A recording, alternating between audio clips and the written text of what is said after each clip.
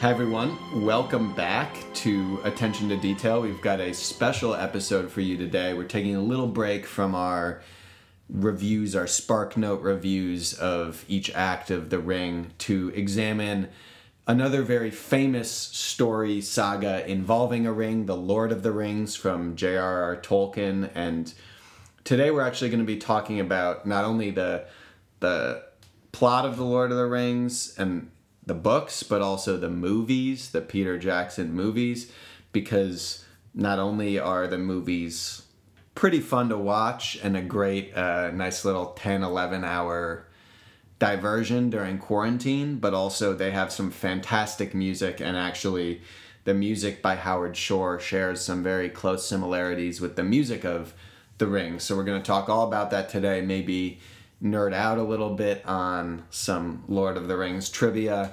And to do so, I am joined by the resident Lord of the Ring expert in our particular household here in quarantine, backed by popular demand on the podcast, my brother Josh, who is making, I think, a third appearance on the podcast. This is my third.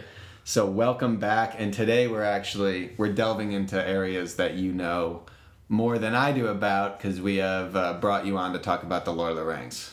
Yup, they're some of my favorite movies, absolutely, and the books I am a big fan of as well. I read the books when I was a kid, and I kind of want to read them again because they're more tailored for younger adults, and I read them kind of when I was much younger, so I think a lot of stuff went over my head, but they really are still some of my favorite books and my favorite movies. Well, we used it as an excuse. Preparing for this episode, we also used that as an excuse to watch, the entire extended version of the movie version of The Lord of the Rings. So we spent a nice 11 hours going through these movies. And if anything, we are using this episode just as an excuse to rewatch those movies, I'd say.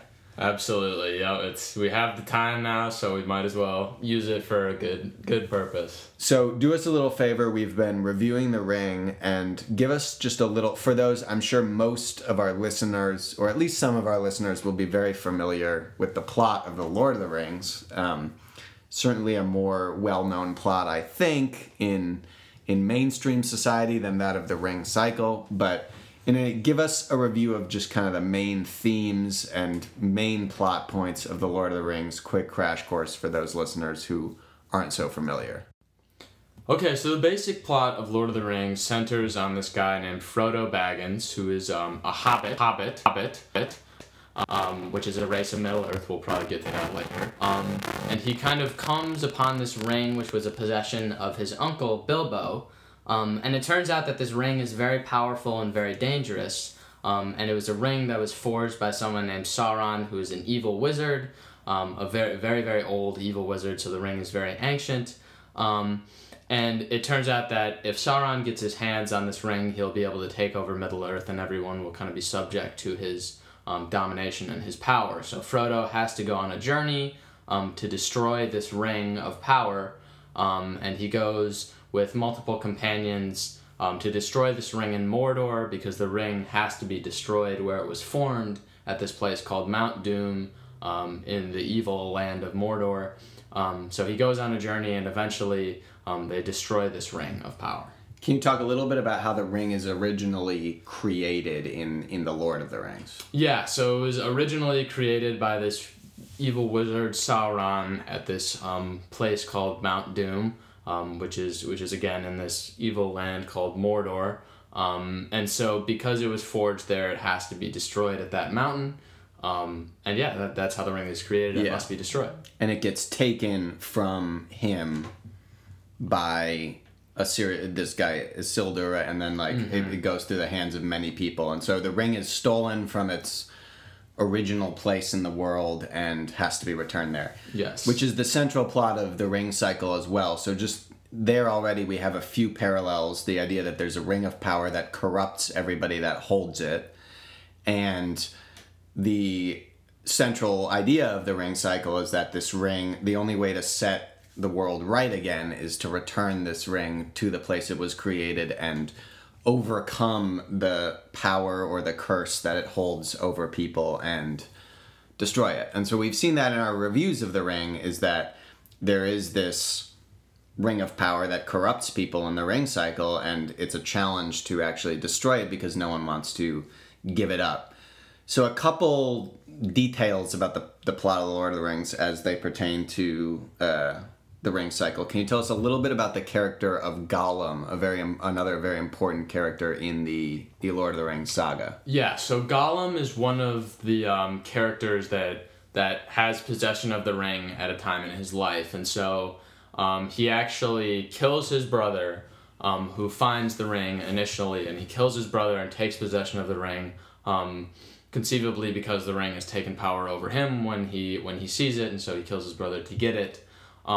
But then he kind of gets driven mad and becomes a hermit and stays in his cave, totally consumed by the power of this ring for many, many years. And he is also becomes kind of a central character in this saga because he wants the ring back, because it has consumed him. So he follows Frodo and eventually kind of becomes one of their leaders into Mordor. And he actually turns out to be the one who inadvertently destroys the ring in the books. He follows them all the way to Mount Doom, steals the ring right as Frodo's about to cast it into the fire, but then he trips into the fires and dies. But in the movie, it's a little bit more of a climax, a little bit cooler moment, but Frodo pushes him into the flames as he's stolen it from him. But either way, he's a guy who's very important, totally consumed by the ring. His only aim is to get the ring back. And he's a very interesting character. Yeah, so we have, in the ring cycle, there are two characters who track closely with the character of Gollum in the Lord of the Rings. We first have this dwarf Alberic, who we remember from the very beginning is the one who steals the ring. He's kind of this ugly, impish character like Gollum, and he renounces love to steal this ring from the Rhine Maidens. They say someone who renounces love can have this ring. So he's the one who actually steals the ring, which is not quite the same as Gollum, but he's got a lot of the same traits. And then he's also the one who puts the curse actually on the ring. So that's a little different from Lord of the Rings, but Alberic is kind of tracks on the similar path to Gollum. And then there's also this character, there's like two characters that blend into Gollum, because we also have the character of Fafnir, who, if we'll remember, he's one of the two giants who gets paid the ring initially, and he's immediately consumed by the power of this ring, and he ends up clubbing his brother Fasolt to death. And so this beginning scene of the last movie of Lord of the Rings, The Return of the King, where Smeagol, or Gollum, this character you were talking about, chokes his brother to death, that is straight out of the ring cycle. We may remember that scene from Das Rheingold. And so Gollum is kind of a blending of two characters, maybe even three characters, because Alberic's son, we haven't met him yet in our reviews, but he comes in the last opera of Götterdämmerung. His name is Hagen. And a little spoiler alert, I don't want to ruin too much of the plot of the ring on this episode, but he ends up throwing himself into the Rhine as the ring is destroyed, jumping after the ring. And so it's a very similar scene to Gollum being thrown into Mount Doom and perishing along with the ring. So I also wanted to ask you one more plot question before we get into the music, but tell me a little bit about Aragorn, the sword that Aragorn has and forges, and this world of men that Aragorn is kind of in charge of. What are the traits of the race of men in the Lord of the Rings? Yeah, absolutely. So Aragorn is he's kind of in the line of Isildur, which means that he is in line to be one of the kings of Gondor, and Gondor is this realm of men that is very near to Mordor. And so Aragorn, he's described as a ranger at the start. He's kind of someone who's not super well known, and he turns in eventually to become the king of Gondor, which is as I said, the realm of men. But he's given this sword, which is the sword of Isildur, and that sword is actually the sword that cut the ring from Sauron's hand initially many, many years ago. And so that was how Sauron initially lost his power, was from this sword of Isildur. And Isildur actually is one of the people who possessed the ring for a short period of time, and he also was consumed by the ring's power, and eventually it met his demise because of it. And so the race of men is seen as a very corruptible, very easily consumed by power, not very rational, and Aragorn is one of those who's slightly more rational than the general stereotype of men in this saga. Yeah, so it's an interesting, because Aragorn is a little bit like our main character of Siegfried. Our protagonists are slightly different in these two plots because there's no real Frodo in the Ring Cycle. But Siegfried is kind of like this character of Aragorn, and Aragorn actually, there's this scene in the movies where he reforges that sword. And the exact same thing, there's this very important sword in the Ring Cycle, which our listeners might remember. Sigmund, Siegfried's father, pulls it out of this tree. It was left there by Wotan. It gets split in half by Wotan, and now Siegfried is going to reforge it in the next opera, and that's going to be an important moment. And so that the importance of a sword also tracks from the Ring Cycle to Lord of the Rings. And also Siegfried, we'll see in the next opera, he's a flawed hero. He's kind of one of these from this world of mortal men who's easily corruptible, and we will see his arrogance, his kind of his easily corruptible mind on display in the next two operas. All right, so with that, we want to talk a little bit now about the music, both of the Ring Cycle, which we won't deal with that so much because we've been covering it, but also the music to the movies of The Lord of the Rings, because it's actually a really interesting soundtrack. So we just watched all three movies. Josh, what were your general impressions of the soundtrack now that we were watching with this kind of ear for the music that was actually going on? Yeah, obviously with any movie, the soundtrack is a crucial element of it, but in Lord of the Rings, it's very interesting. They have a lot of themes.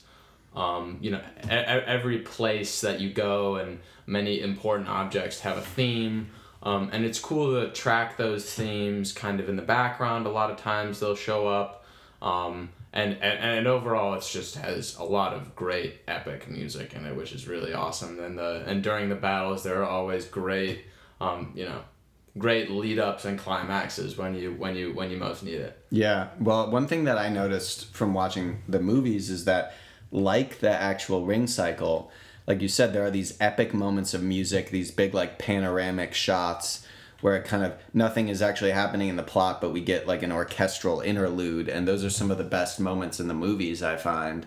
And the same thing happens in The Ring. There are these moments of orchestral interludes that for me are the best parts. They're like these sweeping, epic orchestral moments, and then you go back to some plot.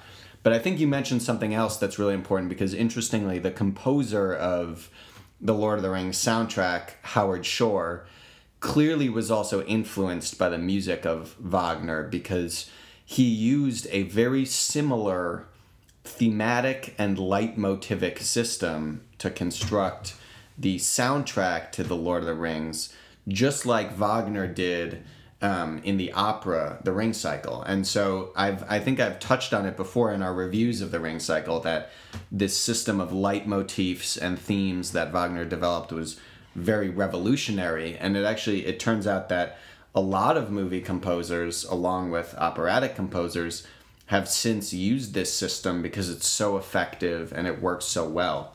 So we should distinguish maybe between the ideas, because they come up in the Lord of the Rings soundtrack and in The Ring. The distinguish between the ideas of themes and leitmotifs. And I think, Josh, you would say that you probably got an appreciation for this as we were listening through. Can you explain to me, as we were talking about it, how those kind of differ in the Lord of the Rings soundtrack? Yeah, absolutely. So obviously before watching these movies, I was kind of a little bit confused as to the distinction, but I was able to watch and kind of see that a theme generally is just played to signify that someone's here. So for example, like the theme of the Shire is used as a leitmotif and as a theme, but when they are in the Shire, they'll play the Shire theme, and that's kind of more of a theme.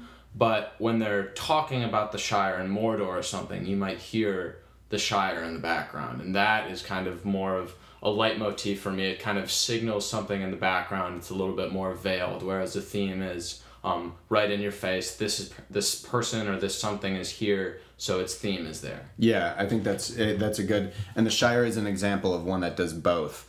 And there are a lot in the Lord of the Rings that are just themes. Like this, there's the theme of Gondor, there's the theme of Mordor. We watched all of the movies and tracked the soundtrack, and those aren't really like vague concepts as much as themes, and so you hear them when Mordor is actually on the screen, or when an orc is actually on the screen, or when someone from Gondor is speaking. So the Lord of the Rings soundtrack uses way fewer what I would consider leitmotifs than Wagner. Wagner has probably there are some themes in Wagner that we mainly only hear associated with, like, each character has their own what I would call theme. But then there are a lot of leitmotifs also that deal with concepts, things like fate, destiny, the tragedy of the Velsung race, there's deceit, there's heroism, there's Wotan's spear, which represents justice. Those are more like concepts, and Wagner uses those all over the place to enhance what a character is saying. So the character might say something that's totally plot related, like, oh, you should walk down the street this way, but we might hear the fate motif and we'll know that that's advice that the ring has led them to give or something like that, and that's going to end up badly. And there aren't that many actual leitmotifs that deal with kind of concepts in Lord of the Rings soundtrack. That was one thing I found was surprising, was that only a couple of these motifs are used as true leitmotifs, but there are a few. But there are also some really great themes that are great music. And so, Josh, I've tasked you, the first part of our game here is there are so many themes. I've tasked you with choosing your top 3 themes just in terms of epicness or enjoyability, in terms of listening to the music. These are the things that get you most riled up when they come on the screen.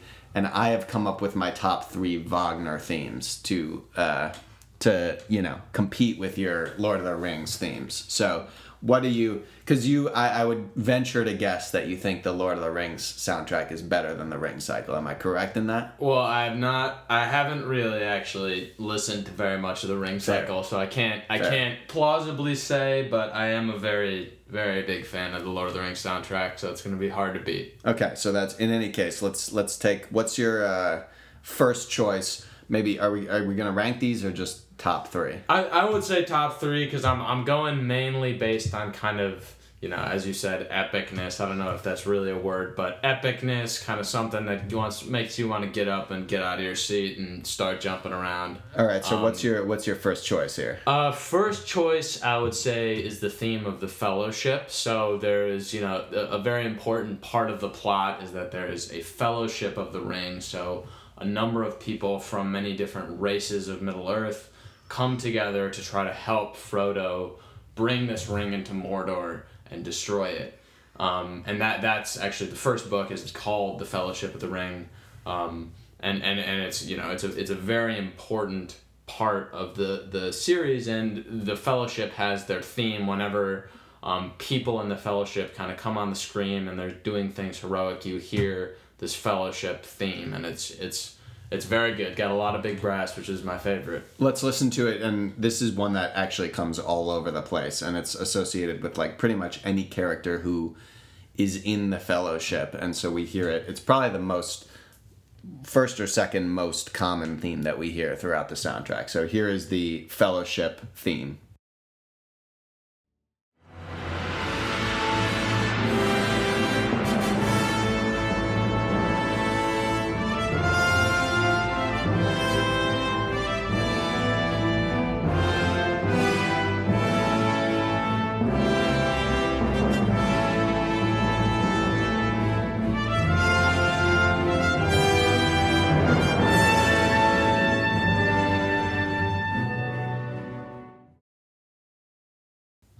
pretty sweet choice, I have to say.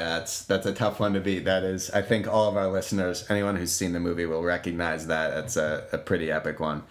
So, to offer my first choice of a theme that I'm gonna throw out here, maybe I'll go with I'm gonna go with the Siegfried theme or leitmotif, which I think sounds very similar in some ways to this Fellowship theme. Very epic. First introduced in Valkyrie, as we heard, when Siegfried is not even yet born. That's kind of a leitmotivic use of it. We hear that his theme when someone talks about a hero that's going to come and save everything. But in any case, here is Siegfried's theme, which I think sounds kind of like the Fellowship theme and is one of my top 3 themes from the Ring cycle.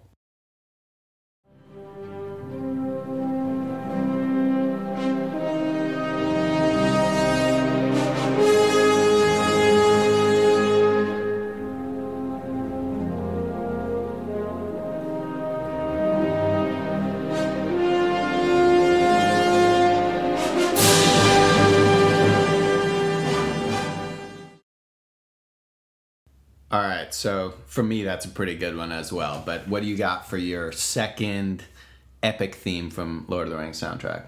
So I think for number 2, I'm going to go with Mordor's theme. So this theme is slightly less epic than the Fellowship, but it's bone-chilling. It makes you really feel that evil's afoot, which is why I love it, because Mordor is, this evil place that everyone dreads being near or being in.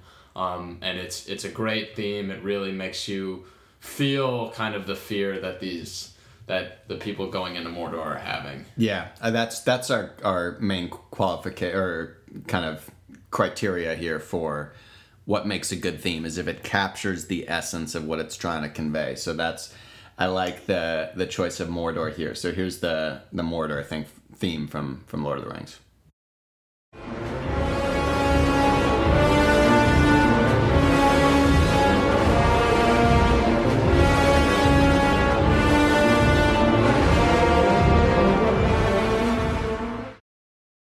All right, that's an excellent choice. Definitely evil-sounding theme. I'm going to take it a different direction. One of my favorite themes, which also is used as a leitmotif, but it's primarily used as a theme in Wagner, is the Valhalla leitmotif or theme. I love this one just because it's noble, regal, captures this kind of fortress that Wotan has built, and is also, as we've examined, a transformation of the ring motif. So the ring motif, if our devoted listeners remember, sounds like this.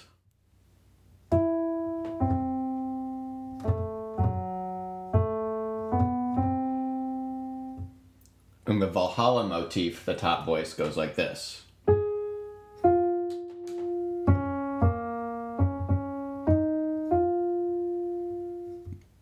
So it's a major transformation of the same falling and then rising idea. So I love it for multiple reasons, but we'll listen to the Valhalla motif from the Ring cycle.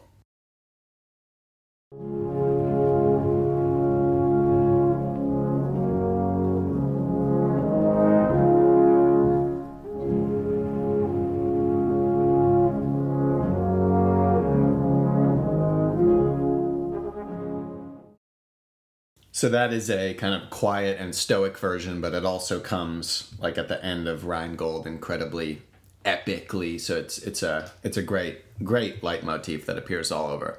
So your last choice, this is a tough choice because there's so many good themes, but what did you go with? For my last one, I went with the theme of Isengard, and Isengard is this kind of fortress of this another evil wizard who's teamed up with Sauron named Saruman. And he has a lot of these minions called orcs who are his soldiers. And every time you hear the Isengard theme, you know that either orcs are near or this evil wizard Saruman is near, and so something's going down, something's gonna happen. So it's a really good theme and definitely gets your adrenaline flowing. Yeah, this is one of the best ones. Super epic and imposing. So here's the Isengard theme.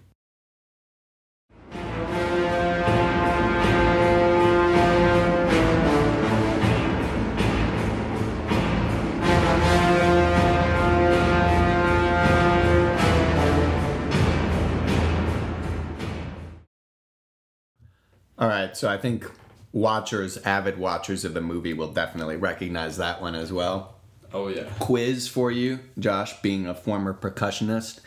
Tell me, what meter is that theme in? That is a good question.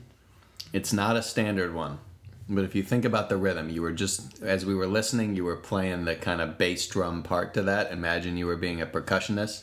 How is it grouped? It goes like 2-3, so... So what would that be? Is that 5-4? It's in 5-4. That is an excellent call. It is grouped in groups of 5. It goes yum, bum, bum, bum, bum, bum, bum, bum, bum, bum, over and over. So, like Mars from the Planets is also in 5-4, in case anyone was interested. But, in any case, great call there. I'm going to go for my last theme, actually. There are so many great themes, but I chose to mirror your Isengard theme here because if you remember from the movies, I was struck, we were watching this scene and they kind of do this like cool cinematic action where they zoom down into this mine and Saruman is down there and it's hot and it's this cave and he's constructing the army of these orcs and it's supposed to be this kind of, it's grimy, and it's this intense, like, hot mine scene. And the exact same thing happens in Das Rheingold. If our listeners will remember, there's this scene called The Descent into the Nibelheim. And the Nibelheim is this mine where Alberic is subjugating his subjects, having him forge this big army, all this metal. And it actually sounds very similar to the Isengard theme. I think that Howard Shore maybe was a little bit taking the leitmotif of the Nibelungs or the Nibelheim when he thought of this Isengard theme. So let's listen to a little bit of that descent into Nibelheim. We'll hear the motif or theme of the Nibelungs, or that's Alberic's race. So here's that portion of music.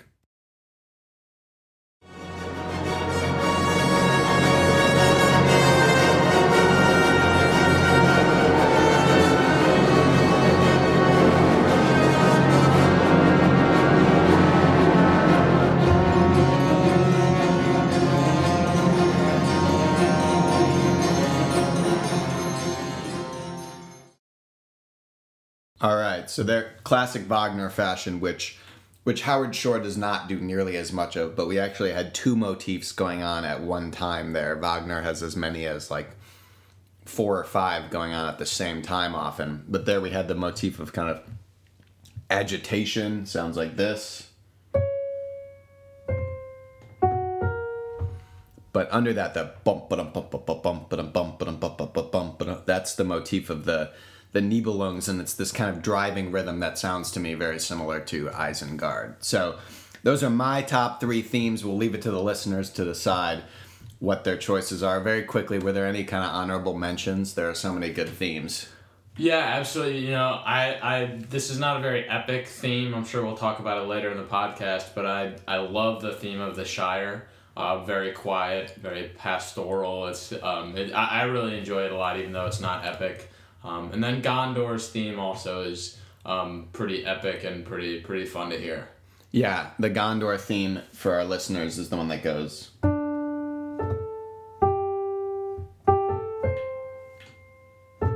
It's this kind of horn call mode. Also, the Rohan one is very good. It's true. It's kind of fiddling. The one that goes. A lot of very good themes in the Lord of the Rings.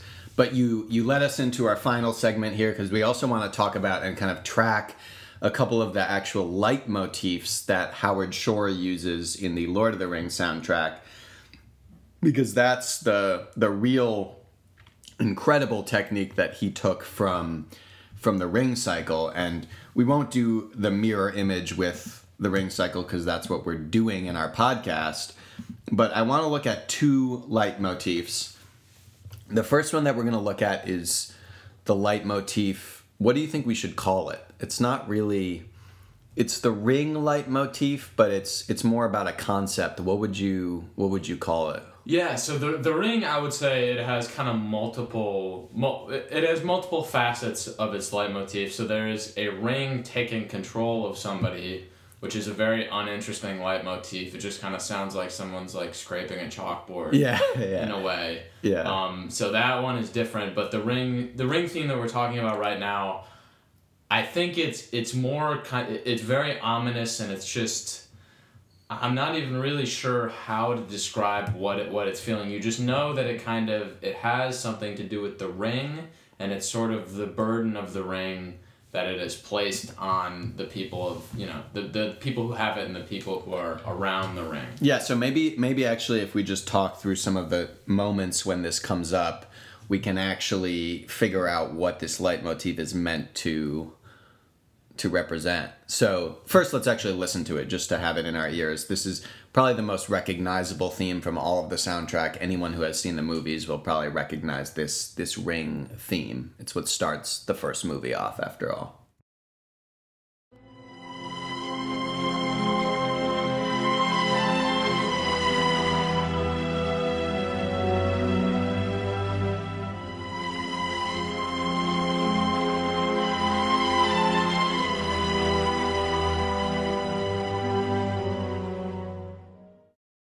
All right, so there is the ring motif.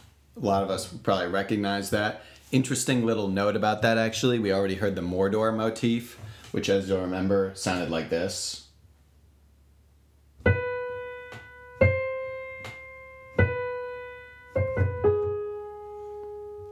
And if we notice the pattern of the ring motif, it's...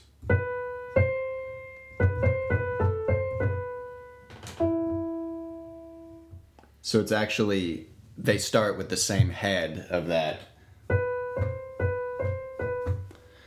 half step over and over and over. So that's a technique that Howard Shore is using here, which Wagner used all the time, of transforming these motifs based on their similarities. So clearly there's a connection between Mordor and the ring, and so their motifs are very similar. So I think that's a moment of genius from Howard Shore. But in any case, that's the ring motif. And so Josh and I, your diligent servants here, tracked the pattern of this leitmotif across the three movies. So tell us a little bit about where this motif actually comes. So a lot of times it comes when people are talking about the ring. Sometimes it comes when they're directly looking at it or seeing it. But it comes a lot kind of... I think it comes a lot when Gandalf, who's a good wizard who's on Frodo's side, tells Frodo kind of about the history of the ring and kind of where it's come from. And in addition, it appears a lot when Gollum talks about, he calls the ring as precious. When he talks about the precious, that comes a lot. And it generally doesn't come as much when people are thinking about doing evil things. That's a lot of kind of the nails on the chalkboard, ear piercing kind of, I don't know if that's violin back and forth very quickly, but it's, but that is more of when people are doing evil things. That's a different theme. Yeah. I think this theme is more of kind of when people talk about the ring as an idea and the history of the ring, and kind of it shows the burden that the ring has on people. Yeah. So just going through the actual movies, we hear it a fair amount in The Fellowship. We hear it at the very beginning of the first movie, talking about the creation of the ring, so that goes along with your history idea. And we hear it when Isildur, this character who initially comes into the possession of the ring, they say he gets betrayed by the ring, where that's what leads to his demise. And so we hear it when they're talking about how the ring betrayed Isildur. We don't hear it when like stuff happens like Bilbo puts it on to escape, or when he doesn't want to give the ring over to Gandalf. So we don't hear it in those instances. But then when Gandalf gives Frodo the ring from Bilbo, we hear it. It's kind of the ring is being passed to its next keeper. And you mentioned Gandalf. When he says Sauron is seeking it, it yearns to return to the hand of its master, we hear that motif. And similarly, Gollum, there's a very faint iteration at the end of the movie where he says, the precious wants to go back to him, but we can't let him have it. So maybe it has something to do with this kind of will that the ring is the will wants to go back to the ring wants to go back to Sauron, but it also wants to stay in the hands of its possessors. So Two Towers, we basically didn't get anything, right? Yeah, not very much. Just very faintly at the end. Very end. When Gollum says he decides he's going to kill them and get the precious back for himself, we hear very quickly the ring motif comes back. But I think you make a good point. It's kind of, I think it's more just about this idea of the ring is kind of consuming people, but then again, there's this aspect of the ring isn't theirs yet, but they have it. Yeah. And it yearns to kind of go back to something, so they're in extreme danger. Yeah. When you hear that ring motif. So then in the Return of the King, the third movie, we get a few more uses. When Smeagol's brother finds the ring and he actually sees it for the first time, we hear it there. So it's again like someone kind of coming into possession of it or being captivated by it. And this is in a flashback where of the scene where Smeagol kills his brother. Right. Yeah, when... Then there's a bad usage as far as I'm concerned when Frodo's just kind of sitting looking at the ring. I don't know what we're supposed to take from that because there's a moment where he's just kind of sitting and admiring it, and it tells us that it has a grip over him, but I don't know. Then, so there's this moment when Gollum, they're climbing these stairs and they're exhausted, and Gollum holds out his hand. And it seems like he's helping Frodo, but we can see that he's actually looking at the ring and he wants it back. And in that moment, I think it's a very effective use of the leitmotif where we can see, okay, he wants this to come back into his possession. Yeah, and it turns out actually in that scene, nothing inherently bad happens because Sam shows up. And Sam in the movie is not very trusting of this character, Gollum. And so when Sam sees Gollum, he helps him up. But I think if it had been a scene where Gollum was going to push Frodo off a mountain or something like that, we would have heard the nails on the chalkboard, right? The different theme, but it kind of that nothing inherently bad is going to happen when you hear this. Right now, but later. Yeah, but later. And so it's a more like long-term, sinister theme. Then we noticed a really interesting use. There's one moment when Frodo runs into Mount Doom, when he's going to destroy the ring. And we hear this, very different.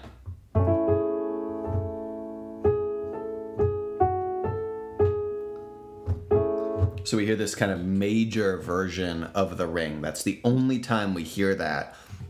And so just for a sec, it's like, okay, we've changed this motif. Maybe actually we're going to reverse the course of this events, or this is the one thing that's going to change the fatalism of the ring yearning to go back to its master. And then, of course, at the very end, we hear it, or at the very end of this saga with the ring, we hear it when Gollum finally gets the ring back, and he's in Mount Doom, and he's just sitting looking at it for the last time, and it's like, okay, this was the fated end result. Gollum was going to come back in possession of the ring, and then it's going to be destroyed. But I think we actually hear it, if I'm not mistaken, when that exact moment comes, we see Frodo walking towards him to try to push him off of the mountain or get the ring back. I think that's his intention, and so it's kind of... There, for me, it was sort of like the ring has a hold on both of these people. Interesting, That's interesting for me. So, because if our listeners know that scene, Frodo is still, he doesn't actually want to give up the ring in a way because it's taken a grip over him too. He gets to the edge, he can throw it in, and he doesn't. And so that's I like that call. So that's that motif. We actually hear it less than I would have expected, given how well I knew that actual motif. So I was surprised to find that it comes like literally, I think, one time in the entire Two Towers movie, which is like 4 hours long. And just not all the time when you think it would. So it's definitely used as a leitmotif, but used specifically. And so then the other one we tracked was that of the Shire. And what would you say, because it's the theme of the Shire, but I think it also represents a more important concept because it's used all over the place. So what would you say this one is? So I think it is the theme of the Shire. Whenever they're in the Shire, you very clearly hear this fun, happy pastoral scene as we were talking about earlier. But it's used a lot when they're when Frodo and Sam are trapped in difficult situations and they're kind of trying to make the best of it, or they're trying to kind of think about the good side of their journey when there's a lot of bad. And for me, it kind of signifies like, you know, they're coming into contact with a lot of these very unsavory, evil people, and this Shire theme is just kind of a theme of like goodness and you know, good memories. Yeah. I also associate it with some sort of kind of nostalgia or missing home, because they go away from home and there's this whole thing. Sam has never stepped outside of the Shire before, and they go on this long journey, and so we hear it in all those moments where they like yearn to be home or something like that. Let's listen to the Shire theme, which also I think will be very recognizable to our more Lord of the Rings familiar listeners here.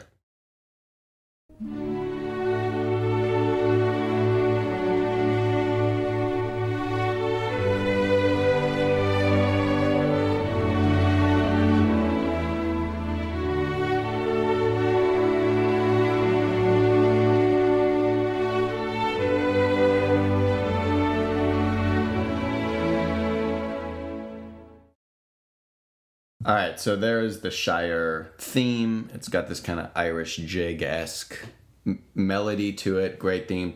So we hear that, of course, in the beginning when we're introduced to the Shire.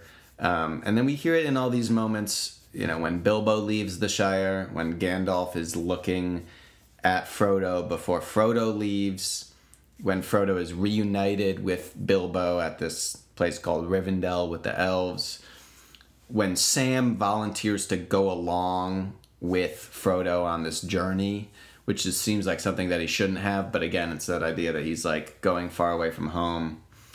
Gandalf tells Frodo that he's meant to have the ring. They're in this tough situation in this mine of Moria, but he tells him that he's meant to have the ring, and we hear that Shire theme in the middle of all this like battle. Then Sam wants to follow Frodo. Frodo tries to escape by himself, to take the ring by himself, and of course Sam goes with him, and we hear it there. And then we also hear it like hinted at a lot of times, like in the Two Towers. They're at this place called Osgiliath, and they say they're not supposed to be there, and it gets hinted at in a very leitmotivic way. We just hear, but that's it. But we know that's kind of the Shire. There's this big scene at the end of Two Towers where Sam is talking about, you know, there's still some good worth fighting for in the world, and anytime there's something like that, we hear it. And then there's all this stuff. I mean, we hear it at the end of Return of the King. There's moments like in big battles where Sam is saying like, this one's for Frodo, and he runs into this arena of a bunch of orcs when Frodo has been captured, and he's fighting them, and it's supposed to be loud, but we hear the Shire theme there. So yeah, I think that one is a great use, and that one is used a ton, and it's really what's your takeaway from that one? I think it signifies obviously a lot of nostalgia. I think there's also kind of a friendship element to it, because we see it a lot when whenever obviously this is a very fraught journey, and Frodo and Sam have a lot of, you know, difficulties along the way because Frodo is being consumed by this ring and he's turning into a different person.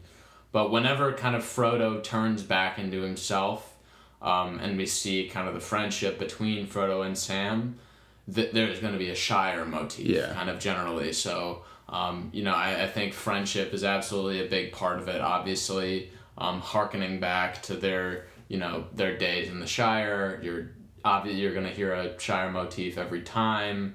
And then I just think, you know, when they're homesick, as you said, it's just kind of like a homesickness side of it. Yeah, motif. I think it's a great illustration of something that can be both a theme and a leitmotif, and how it can cue us to recall other scenes from the movie. I mean, we were noticing, for example, the power of these leitmotifs. For example, you have incredible memory recall across these movies, if you've seen them once or twice, to other scenes that the music is pointing you to. Like, we noticed there's this scene where Gandalf is trapped and this eagle shows up to save him. And there's this kind of textless singing that goes on that sings this melody. It goes...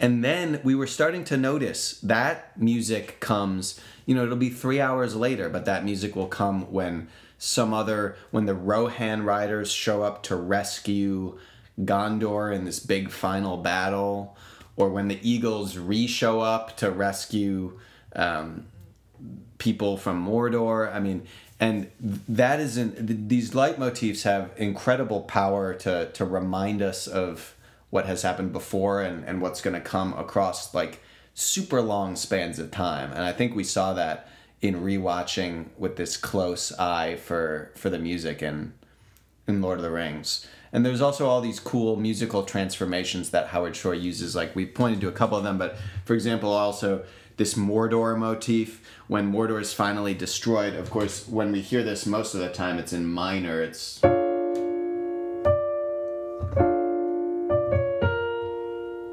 But when Mordor's actually destroyed, it goes to major, and we hear... Oops. And he's added this kind of majorization of the Mordor theme this one time. And so all of these musical transformations also work incredibly well, I think. So my impression is that I don't think it's quite on the level of just a kind of this incredible level of technical compositional skill and ability to weave.